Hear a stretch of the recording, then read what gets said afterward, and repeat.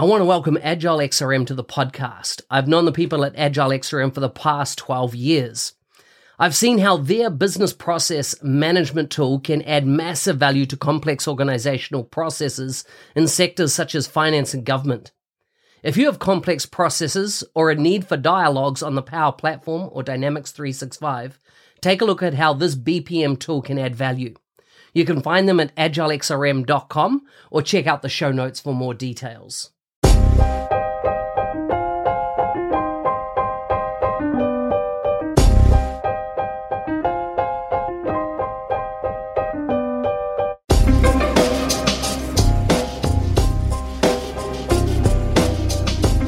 Welcome to the Power Platform Show. Full show notes for this episode can be found at nz365guy.com/298. Before we chat with today's guest, here's a quick message from our sponsors. Today's show is brought to you by ISV Connected. Are you serious about your ISV business and how it's doing compared to other ISVs?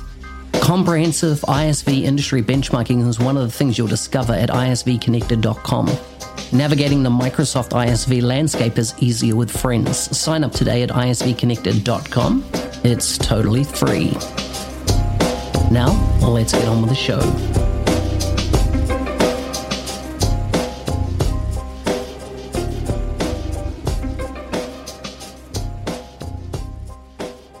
Today's guest is from Greenville, South Carolina. He's the founder and CEO of YesFlow. He serves as an MIT venture mentor to a select group of startup companies within the Next community. He enjoys college football, golf, skiing, mountain bike racing, off-road triathlons, and travel. You can find him on Twitter at Millwood. Welcome to the show, Scott Millwood. All right. Thank you, Mark. Happy to be here. Thanks for having me. Wow, it's good to have you on the show. You're one of those people that, through my career of 18 years now in the space, I've always seen your name. You've been around a long time in this BizApp community. Yeah, perseverance pays, I guess. I have been around it a long time. We started with Dynamics back at version 0.5, I think, in 2003. Incredible. Right at the very early days. Right. We were, making a bet early on that Microsoft would do something special with a CRM product, and it wasn't very special at the time. In fact, it wasn't very good at the time, as you probably remember. We were betting that all of the force and power of Microsoft would be brought to bear on it and scale it up to the enterprise. And lo and behold, here we are, so many years later that the Power Platform is a centerpiece of, Satya's overall Dynamics or overall Microsoft strategy. Yeah, so good. So before we get in and discuss your journey and the ins and outs of the different organizations you work for and what you're doing today, tell us a bit about, where you live, your family, and, I listed there a whole range of activities that you're into.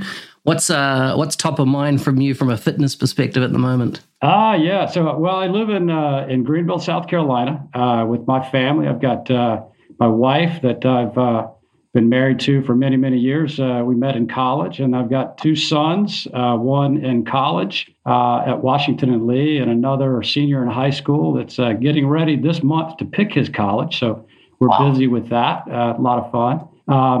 I've got a lot of activities that I like to pursue.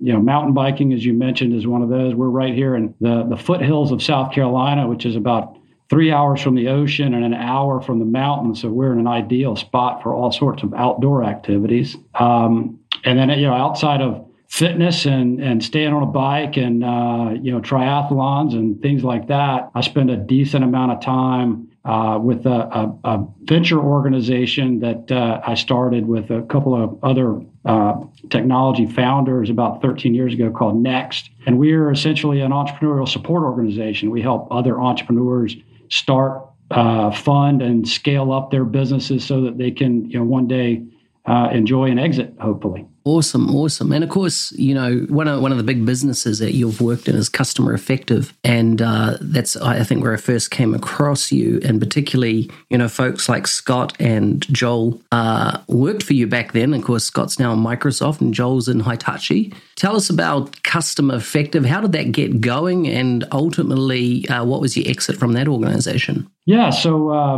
we started that back in 2003, and it really came out of some work that I was doing inside our previous company, a company called DataStream Systems that we had taken public and grew to over 100 million in revenue, 1,000 people, and we had implemented Onyx as our CRM system. And Onyx is one of those old client server systems that was new and fresh at the time. A bunch of Seattle guys that had started that. And we were struggling with getting people to use it. So I had ventured out to Seattle and talked to Microsoft about how we could possibly tie together Onyx with Outlook, because that's what everybody was using to manage contacts and email, et cetera. And that's when I was introduced to the CRM team, who had just done a small acquisition to get going. And we saw kind of the handwriting on the wall that if Microsoft put their effort behind joining together Office with a real SQL database that was focused on CRM, that could be a real success. So I came back and started doing a little bit more research and figured out that this could be the real deal. So we were early on, kind of backstage, if you will, on what Microsoft was planning with V1. And so I decided that I'd start another company. And we were in the midst of exiting DataStream to a company called Infor that you're probably familiar with. So they bought us on the public market. And then I started this one with Michael Elliott, who was also one of my cohorts at DataStream, with me running sales and marketing and Michael running services and operations. So we got that going in 2003, ran it for about 10 years, and through a bunch of interactions through Microsoft's Inner Circle program, we met Mike Gillis and Gary Peterson and some other folks that were had been acquired by Hitachi. Mike Gillis approached me at one of those events and said, "Hey, Hitachi's looking to expand. They're going to buy a CRM player," and we got into discussions. And about a year later, we were acquired. So we became part of the Hitachi Solutions family in 2014, and I lasted about 2 more years in kind of big corporate role and as a global EVP over marketing, and realized the giant companies are not my bailiwick, and kind of got the itch to start another smaller deal, and that's what we're doing now. Nice. So through that Customer Effective period, I'm interested to know, I have a range of partners listen to calls like this, and you were involved in particularly marketing and sales of that organization. How what was the key things that you found worked from a customer acquisition point of view? Oh, I think it's just good solid principles of listen, pay attention to what the customer or prospect is really asking for. Listen some more.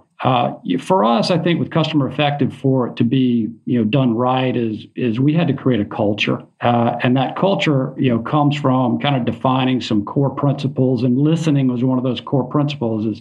It's hard to consult if you don't pay attention to the basics. And so I think, really being able to serve a customer means that you've listened to what they're saying and you've interpreted that into a way that eventually can turn into a solution that they will actually use. And I think, again, it sounds very simplistic, I know, but having a culture that becomes a key value for just, it just takes some time to get everybody on the same page to make those things important and to practice them, to actually do it every time you're in front of a customer, whether you're selling to them or whether you're, delivering the solution. Just listen, pay attention. But if we take one step before that, how did they find out about Customer Effective? Like if we look at your first 10 customers that you put on the books, how did they find you? How did they know to put their trust in you and a very immature Dynamics product at that point?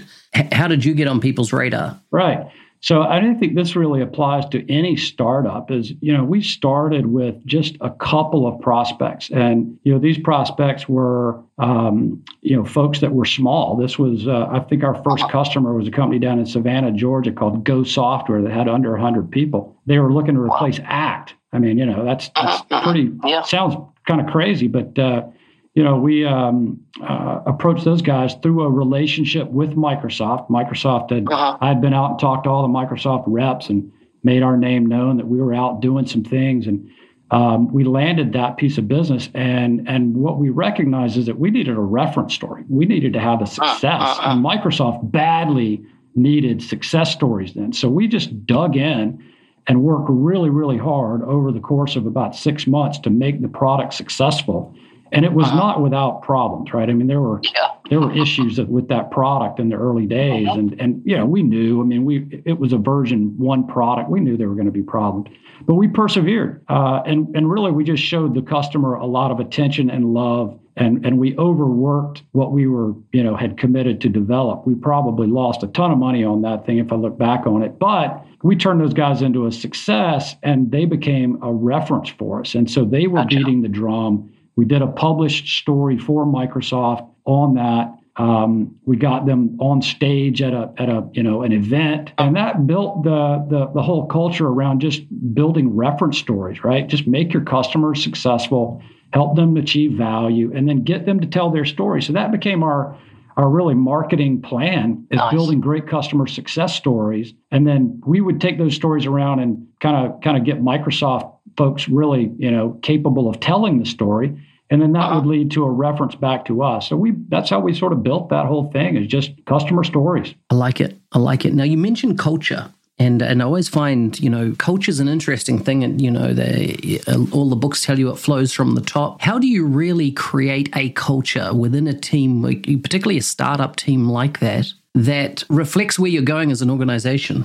Yeah, you just got to walk the walk. It's one thing to say, put a bunch of words down on a piece of paper and put it on your website, but every day you have to live it. So in those kind of key cultural things of like listening, if you're not a good listener, but you tell everybody to be a good listener, that's not going to play out really well. And I think the kind of the golden rule as well was one of those that we instituted, that just treat customers as you would want to be treated. Do the right thing. Very simple things that you sort of take for granted. But once you distill those down into values, and your team sees you executing on those values, then they follow suit. And beat the drum on that incessantly, right? And just keep telling the stories about how you help the customer achieve their goals. Make it about the customer, not about you. Tell those stories over and over and over. And eventually you kind of build up this tribal knowledge. But, one of the things that we did early on, Mark, that I think is,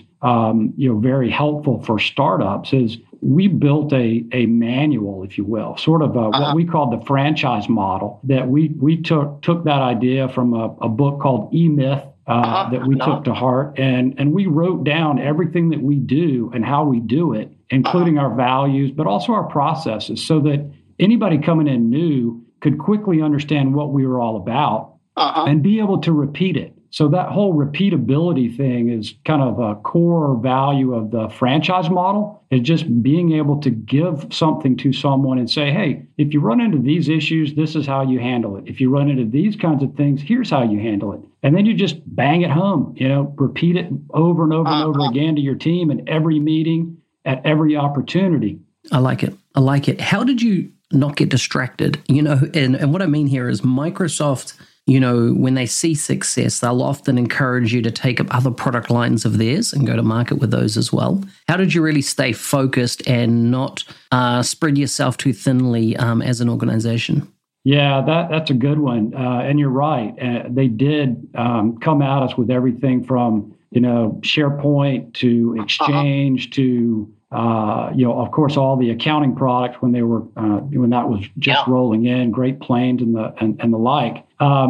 We had some experience in our prior company with DataStream, where we stayed very, very focused on a narrow side of an area called asset management, which is maintenance software. And so we knew that you could build a big company based on a niche. And so we just stayed true to our strategy of only doing CRM. And so we deflected a lot of work and referred it to partners. So we became very good at partnering with, the Great Plains guys, and partnering with the SharePoint guys, and partnering with the infrastructure guys. And we kind of stayed in our lane and played well with others.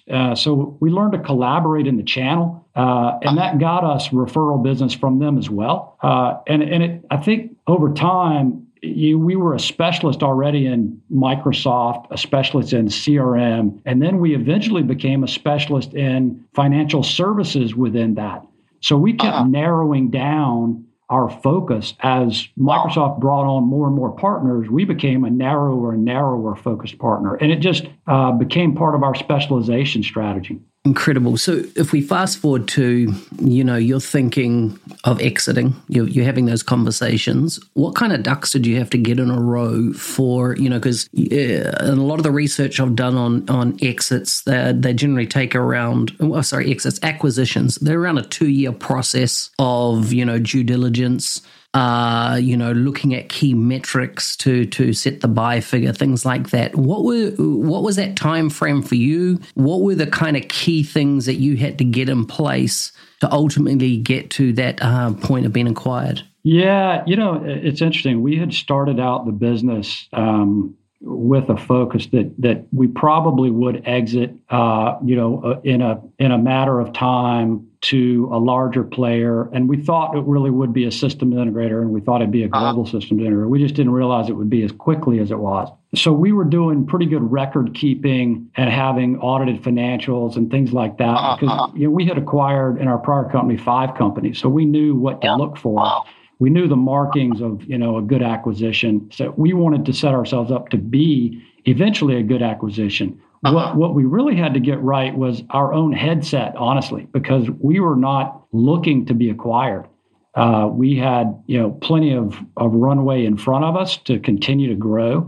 And we were doing really, really well. And so getting our own heads wrapped around the idea of being acquired sooner than we had anticipated took a little doing. It was really just more of, I guess, digesting that thought process. The record keeping and the like didn't take that much effort because we'd sort of pre-planned it. But getting yourself ready to be working for somebody after not working for somebody for 10 years, that was that's a different mindset. Yeah. And so what were the kind of key metrics that the buyer was looking for, from a Microsoft partner, outside of obviously the financials? Were there any key metrics around the repeatability of your processes, like you mentioned? Was there things around the management layers that you had in place? What were the things outside of the straight dollars and cents kind of part of it that they were looking for? Yeah, obviously there's valuation metrics around growth rate and margin and things like that. But I think one of the key things that's a little bit of an intangible is, have you built a business that can run without your leadership team? And that sort of speaks to the repeatability. So we had built another layer of management. We were pretty flat, but we had another layer of leadership that wasn't just myself and Michael Elliott, that if we were out, the business could thrive. And I think that was one of those key things that Hitachi really liked, is the fact that they probably saw the handwriting on the wall that a couple of entrepreneurs are going to eventually leave. We lasted longer than most. We did make it almost 3 years actually before we exited. And to this day, Tom Galambos, who leads that Hitachi Solutions business now, has said that it's the best acquisition they've ever done. So I'm very proud of the fact that we provided them with a really strong foundation to get into CRM. They had done a little bit on their own, but they really need to accelerate it. So I think that leadership team that we had curated over the course of time, that was just underneath us, was kind of the key to it all. Yeah. I've got a couple of questions that pop into my mind around Hitachi, but before I go there, tell me about development of skills, leadership, and talent within customer effective? And how did you, it's kind of like in my entire career in the space, there always seems to be a shortage of good practitioners, that can implement. There's just more projects than there are skills. And I feel today more than ever in the era of Power Platform that this is, a true story, and I'm talking about those key roles like those that are broad architecture skills, and implementation, functional consultants, architects, developers. How did you make sure that you were fostering top talent and retaining top talent? Yeah, it starts with really the recruiting side of things is getting people on the team that have solid character and that fit your culture. A lot of times people will hire other people for what they know, and that can be a mistake. You really should hire for who they are. You can teach people skills, but you can't change a person's character very much. And so we put a lot of effort into understanding a person's character before we would bring them on board. Now, you can say that, but at the end of the day, that person also has to be able to go out and do the job. So they do have to know some things and have some skills. But character was a big part of that. And helping those folks to grow is a matter of investing in them. So we put programs in place to invest in people, to get them trained up, to allocate enough time in their utilization programs to spend time investing in themselves. So get certifications, become an MVP, blog. Right. We made those things very important. In fact, we bonused on blogging. We bonused on MVP. Right. We actually helped our first couple of MVPs to become MVPs by paying them an annual bonus for becoming an MVP. Now, that seems crazy now, but at the time, it wasn't something that, a young person coming in sees like, oh, I need to spend time becoming an MVP and spend time on these chat boards to answer questions. Like that improved our brand, and it also improved their personal brand. And it really indicated to them that we're serious about their career growth, and for them to become someone that's important in the industry was good for them, but also really good for us. So, I guess that's a long-winded way of saying, invest in people, right? Yeah. Pick the right people and invest in them. Yeah. It's interesting because, Joel's team now at Hitachi is, I think he hands down has the largest MVP group in the world of any organization. Yeah, I love that. Absolutely phenomenal. And in fact, I'm interviewing later today another MVP who today is her first day on the job at Hitachi. And they're definitely sucking up the MVP community. Now, my question for around Hitachi and their appetite for biz apps is what I want to focus on a bit. How did a Japanese company like this decide to get into the Microsoft BizApp space, specifically Dynamics at that time? And why I ask that is that, across my career in running business application businesses focused on specifically Dynamics 365, the CRM component or customer engagement component, rather than the financial component, ERP type products, was, the ERP guys would go, man, how do you make money? How do you stay profitable? Because we make, massive amount of money on our implementations, where the CE projects look, way smaller. And so therefore, from an acquisition point of view, how did Hitachi, become aware that this was something that they needed to focus on in the future and build, acquire companies, build business around Microsoft business applications? Yeah. So, at the top level, from Hitachi's perspective, they had a strategy of building revenue outside of Japan. And so they were looking for, and are still looking for, service companies in the U.S.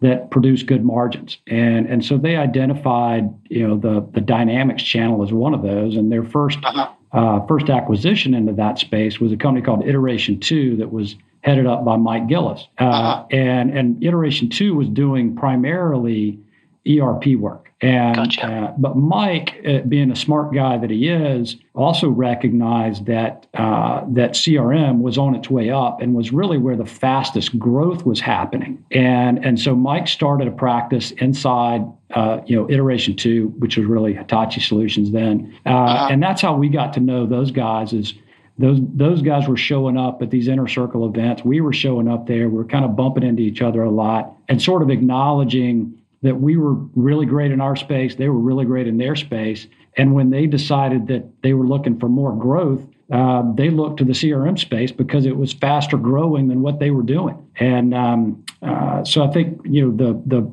progression there, I'll give all credit to Mike for recognizing that CRM was going to be a faster growth place, a faster segment than the ERP growth was going to be.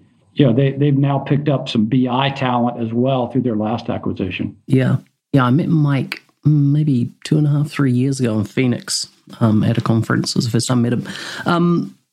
The other question is, and then we'll move on and get into what you're up to now, is Hitachi has executed really well in of course, the Americas, really well in Europe. I know a lot of folks, in that team there from my time in London, but why nothing below the equator? Why haven't they, as in, I don't see the brand big across Australasia, Asia, anywhere, anything like that? Yeah, that's a great question. And you would think that would be just a natural, right? Is coming out of Japan, that would be a natural fit. That's a tough one to say, Mark. I don't have a great answer on that of why not. It's a tough market. I think a lot of these things really come down to the giant size organization where there are 360,000 employees and hundreds and hundreds of very autonomous companies that report up. It's hard to get all that aligned. And while we like to think about Dynamics as being global and even the implementations being global, most of the implementations that I was personally familiar with that were quote unquote global were really the Americas and Europe, and then you had things that would come out of China or Japan or Singapore, anything in that realm in the Far East that was a very different approach to how they leveraged system integrators. And a very different approach, even from the corporate customer's perspective on how they would buy. But that really doesn't answer it completely. Yeah, because not even from a global, as in a global project perspective, I worked for 4 years in Australia, and it truly is the land of milk and honey and opportunity for anyone in biz apps, just phenomenal, And that's a market, I've seen KPMG come into the market, EY come into the market, Deloitte's, PwC, all those kind of big players are all setting up practices in the space. And then there's a couple of big brands that are noticeably absent, and Hitachi is one of them. IBM's another one of them. And it just surprises me why particularly, because Australia is just such a massive opportunity. Six states each run their own governments each. So there's just in PubSec, there's a massive opportunity, let alone then the phenomenal number of businesses that, that are paying top dollar, because to find talent is just, there's more projects than there are people. Yeah, it wouldn't surprise me to see, and again, I'm speaking out of school here a little bit, but it wouldn't surprise me to see a good, proper acquisition solve that problem. For Hitachi. I mean, it's having a true global practice is definitely something that was front and center in what they were doing, which has led to all of the acquisitions that they've done, is just trying to knit that together. But buying their way into Australia would probably make sense over the course of time. Yeah, Barhead would be probably the only business that would be on their radar then for that, because as I say, the big implementers are kind of probably unlikely to sell their businesses off, and all the little ones have been vacuumed up over time. So by DXC, they need to find the customer effective of Australia. Yeah. And the thing is that, as say, DXC went through a couple of years ago and kind of acquired them all. the little ones. So it's interesting. But what I'm noticing is this whole, cyclical process. Then you get like senior consultants that go, hey, let's go out on our own. They go out, they start practices, they start to grow quickly, and then they'll be the next acquisition targets, of course. That is it. Yeah, just reinvent. Yeah. So tell me about, you obviously exited Hitachi after 3 years. What was your next venture and what's that got you doing now? Yeah, absolutely. So, the venture we're in today is called YesFlow. And this really grew out of the pain that we saw with engagement and adoption of CRM. It's very difficult for users to use software, period. It's just all software, enterprise software in particular, is difficult. And Microsoft over the years and Salesforce over the years has made many, many attempts to sort of simplify. And yet we still constantly hear about engagement challenges. So in parallel to that, the consumption model has been on the rise. And so those two things together, I think, created an opportunity for us to simplify the way that users interact with software, particularly on their mobile device. And so what we're bringing to the table is a natural language-driven engagement tool for CRM. So we run completely on the Power Platform. And what we do is allow a user to speak to their mobile phone or their progressive web app on their laptop and just say what they want to do and be able to record notes back into it just by talking.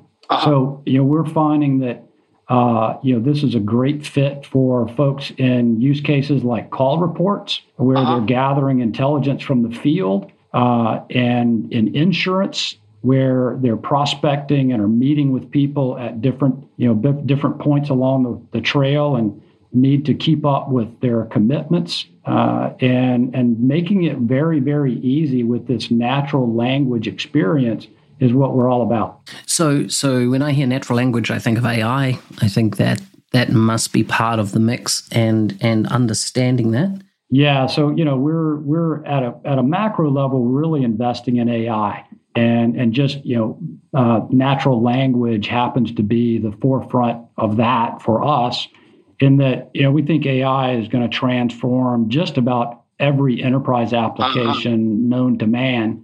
And we happen to be in a great position to be able to kind of build one greenfield on top of what Microsoft's, Azure tools are already bringing for us.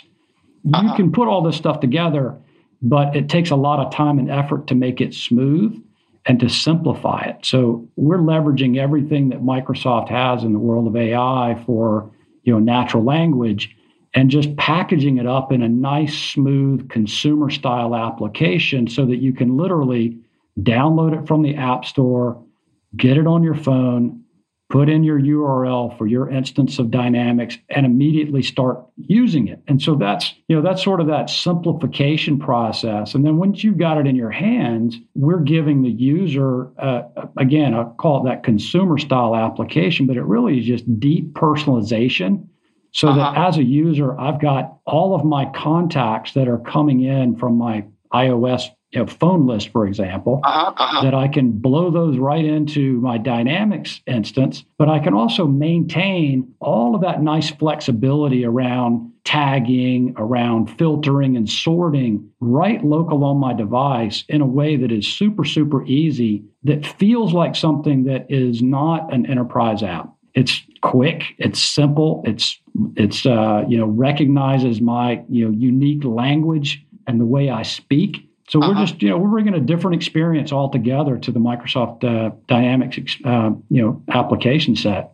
It's interesting that you say that, and that, for a long time, business software always seems to be clunky and slow, and consumer software seems to be fast, quick, easy to pick up and adopt. And what you just said there sound like that you have created software that is, it doesn't need a massive manual to start using it. You can get up to speed, you can run with it very quickly, and it's driving value rapidly rather than the, click here 5 times to get to here and add a note into the system at this point. Look, we're big fans of the Power Platform. We're big fans of Power Apps. But what we find when we go in and talk to users is they don't really understand any of that. They just know what they hold in their hands every day. And what they hold in their hands every day is stuff like their Uber app or their Yelp app or their Facebook app. They want the enterprise experience to be like that. That's just super, super simple and very much a streamlined type of experience. And then to put on top of that all you have to do is talk is just the easy way that we think all of these enterprise applications are going to go in the future. Like nobody really wants to hunt and peck on a keyboard on a laptop anymore. But even on a phone, using your keyboard is a bunch of thumbs, and I have to be sitting still to do it. If I talk, talking to Siri is really easy. Talking to Alexa is really easy. Talking to my Google Assistant is really easy. And those devices are now in over 50% of homes, and people are doing it every single day. Now, they're doing use cases that are pretty simplistic. Tell me the weather, play a song, whatever it may be. But now they're going to the office and they're expecting the enterprise IT guys to be able to give them something that is that easy, that says, hey, show all of my accounts in New York that bought over $100,000 worth of product XYZ last year. We can do that. So we've got some stuff going on now that is just absolutely amazing, where one of our customers is filtering on these very, very unique metal grades to figure out which customers to contact when they're trying to fill a position in their metal trading unit. And the ability to just pick up the phone, push a single button inside the YesFlow app and start saying stuff like, show all of my shredded brass suppliers that I bought from in the past 6 weeks. Boom. That's on your phone. Now you can start calling them and making notes against them just by talking. Man, that's powerful. That's powerful. You're looking at quite a different business model than what you have in the past, though. Although we've seen the subscription business model come into play. I take it this is a subscription based. It's a SaaS solution as such. Exactly, SaaS solution. This is based on users and it's based on usage. So we have a model that has a base user load that is just number of users. And then once you're past 50 users, it's based on total usage. So we're of the belief that this consumption model keeps everybody on the up and up. We have to deliver value and keep the customer using it or we don't get paid. So we're on the hook to deliver value and they're on the hook to use it. And if they use it, we get paid. If they don't use it, we don't get paid. Yeah. Interesting, man. Powerful tool. Totally agree on the audio side. I run 3 different types of as an Alexa, a Google Home, and Siri, and I use all of them interchangeably. Me too. And everything automated in my place around those. So and definitely it's missing in the business landscape. How once again I asked that question: how are you acquiring customers? How is that word getting out about you and your fit, the product fit? Are you niche down into industry that you're getting your wins at the moment? How's that operating? So we are. We're really in that early experimental phase, and we're working directly with some of these large. We got about a dozen customers that we're working with, and we're deep into what they're doing, and we're doing a lot of the work that they're asking for. So we're building around their use cases and just spending a lot of time listening and learning and watching and probing to understand exactly what those end users will do and what they won't do. And so our attraction of customers has come from our past relationships with some of the folks that we worked with many, many, many years ago that had a good implementation of Dynamics, but their users weren't enamored with it. They were barely using it, even though they had spent millions of dollars to implement it. The users were kind of like, meh, it's okay. So we've tried to turn that into something that they love, that they want to use every day, sort of going from the stick to the carrot, so to speak. So, we haven't done a broad-based, marketing approach to go out and try to get hundreds and hundreds of customers yet. We think eventually we'll do that. We'll probably do that via channel. Today, we've been very much direct. We've been partnering, partnering very strategically. And a lot of what we're doing is building these lighthouse accounts. So it kind of goes back to what I was describing earlier with customer effective days is get in, help the customer be successful, make sure you're adding value, build that value over the course of time by just getting it really, really right. We're getting our app and our service really, really tight so that when we do, I'll say, put it out to a broad-based market, that it's bulletproof and scalable. And that we've kind of soaked out all the use cases in a way that's very clear. Yeah, really good, really good. And of course, we'll make sure we put in the show notes there links to what you're up to. Yeah, I appreciate that. Fantastic. Right. So we got a nice download off the App Store that's really easy to see. We've got some good videos running on our website. So easy to check us out. I like it. Tell me your observations over time with Microsoft. And it's probably, last one or two questions I want to ask is around, Microsoft traditionally, through all the conferences and stuff that both you and I have attended, as partners, are very focused on their partner channel. But what I've noticed in recent times is a switch to a lot of direct to market. Microsoft are now engaging, hunting down their own customers, for Dynamics and Biz Apps. And what are you observing from Microsoft in your view across the years? And then also, what is the opportunity for partner today in your mind?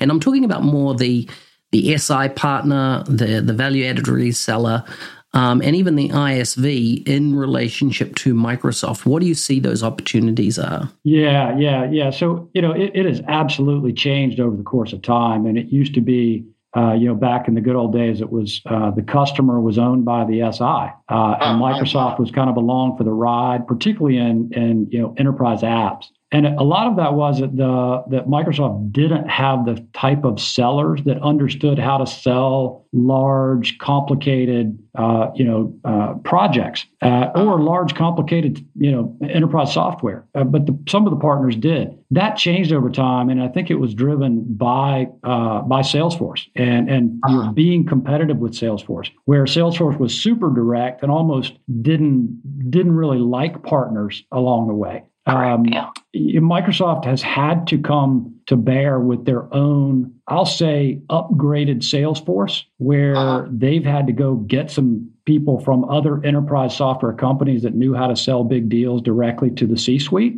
and how to win those deals. And so inevitably, the partners have been somewhat relegated to a different role. I don't think that that's a bad thing. I think it's just a different thing, so that SIs come in and instead of leading the software march, they come in and sell their services value alongside Microsoft. And if they're not good at doing that, then that SI or that Microsoft seller will go find someone who will partner with them and understand kind of which role they should play in that sales process. So I think it's changed for the better in some ways, certainly better for Microsoft shareholders and Microsoft's own revenue production. It's made it tougher for some of the SIs who didn't, I think, understand that change as it was coming. And I think it's also something that it's changed in the dynamic of the money in the channel. In that, today, if you want to play ball with Microsoft at an enterprise level, you got to jump through a lot of hoops to get your software certified, and you've got to pay Microsoft a fee to be in a deal. And that's that's a hard pill to swallow for a lot of folks who, maybe don't understand the dynamic of the channel. Mm-hmm. Yeah, interesting. A last question, and it's probably personally motivated in my own research, is that, in the early days of doing projects, you would sell to a customer a multi-million-dollar project, and, you'd go and build it for months, and there'd be progress payments, things like that. And we've gone to a how do you offer services? How do you do those big projects where there's a higher degree of subscription base, in that. So long tail of the engagement outside of just SaaS licenses. I'm talking about in the VAR space here.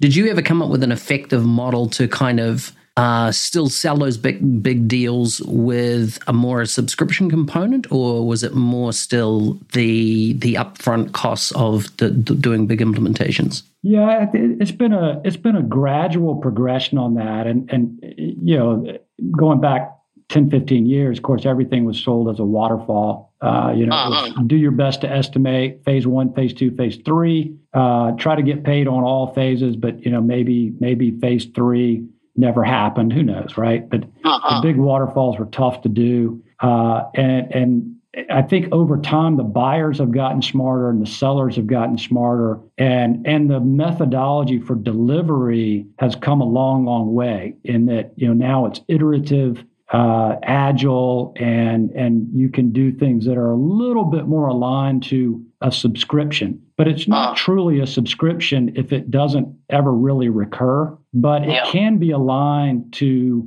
instead of project phases, it can be aligned to, say, 2-week sprints or 4-week sprints, where you have milestones and you've got deliverables that are very evident, right? And keeps everybody accountable all the way through and through. So I think that for the smart SIs, they've adapted their delivery methodology, and hopefully their progress payments are more in alignment with the deliverables in a sprint rather than a phase. But the bigger the project goes, the more likely it is that things get fouled up, and the SI gets behind, and the customer gets mad, and they withhold payment, and that's a death spiral, right? So I don't know that we ever figured that out completely, but we did over the course of time shift to much more of an agile alignment, and certainly in what we're doing today with YesFlow, it's all subscription based, but we also have some implementation that occurs in the first 3 to 4 months, and all that's done on milestones around sprint. So we run, DevOps, and we are very transparent with our DevOps process with the prospect and the customer, so that they see exactly what we're doing, and then we can show them software that's progressing, on a weekly basis to show them, how their money's being spent, so to speak. I like it. Alrighty, well, I have a lot more questions, but we're running out of time, and it's been such an interesting episode to do with you. I always like to wrap up with some quick fire questions, but before I get onto those, who do you recommend as a guest for a future show? Gosh, there's so many good people that that I'd love for you to talk with. Selfishly, I think a different kind of perspective on the development world around Dynamics as a platform is probably our CTO, Maverick Garrett. He's been building on the platform for over 15 years. He ran development for Hitachi for a lot of time, but now he's down in there, writing code, at 2:00 in the morning. So he's kind of got all ends of the spectrum. And then, on the other end of the spectrum is a guy like Mike Gillis, who I know it's not your typical sort of MVP that, is down sort of into the product. But Mike's a fascinating guy that, cuts a broad swath in the channel. And I'm sure he'd love to spend, 45 minutes or so with you. But Sounds good. I'll get you to intro them. But let's get on some quick fire questions. You bet. Okay. Would you rather have a cook or a maid? Ooh, wow. I think probably a cook. Yeah, because particularly after this whole pandemic experience of eating out and having so much delivery done, and we're in the middle of a house renovation, so we don't have a kitchen right now. A kitchen would be great, but a cook to be in it would be fantastic. I like it. What's the last product you returned? Let's see. I returned a wetsuit not too long ago, which is kind of a strange one, but wetsuits are pretty particular. And once you finally shimmy into the thing, if it fits or not. And this one did not. Yeah, I like it. What book has had the biggest impact in your life? That's an easy one. Atlas Shrugged, Ayn Rand. I've never heard of it. Atlas Shrugged. Yeah, it's a good one. She also wrote The Fountainhead, which you probably have heard of. Mm-hmm. I'm just noting that down. I'll need to look that up. It's quite a tome. Mm-hmm. Awesome. I'm definitely going to take a look at it. What's something you're self-conscious about? Ooh, self-conscious. I'm a pretty overly confident person in so many different ways. I guess, I would probably have to say is as I am aging, you have a lot more to be self-conscious about. And so over the course of time, you lose your hair, Mark, so maybe that's the one. I don't know if I'm self-conscious. I think I've kind of embraced it by now, but you got to pick something. Mate, I've been bald for over 10 years now, so I definitely embraced that a long time ago. Yeah. If you could change one thing about the way you were raised, what would you change? I wouldn't change a thing. I wouldn't be who I am. I'm pretty comfortable in my own skin and happy with where I've landed and have a wonderful life with a great family and beautiful wife. And, I think if I changed anything, I might screw it up. Yeah. Last one. Who's the worst boss you've ever had? Oh, I had a guy that was at Dun & Bradstreet, my first job out of college, that was just the classic sales manager and had so many cliches that I just grew to detest this man. It was just, awful. And I thought, is this what corporate America is all about? Is this what it really is? And it really almost turned me off completely on sales and sales management. Luckily, I had someone after that was a much better mentor, but just a cliche boss that was nothing but it was like reading something out of a comic book almost. Well, Scott, thanks for coming on the show. It's been an absolute pleasure to talk about your history and what you're up to now. Mark, thank you. It's been a pleasure. I appreciate you having me.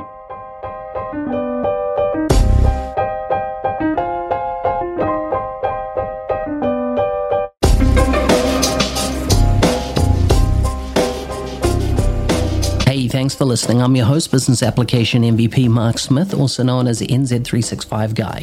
If you know of somebody that you would love to hear come on the Power Platform show, maybe somebody experienced in the industry with Power Apps or the Power Platform, I'd love to hear from you. So please get in touch via LinkedIn and let me know. If you've enjoyed the podcast and would like to leave some feedback, give me a review. I'd appreciate it. You can go to nz365guy.com/review. And there's a range of options based on the device you're using, etc., to leave a review. And with that, stay safe out there and see you next time.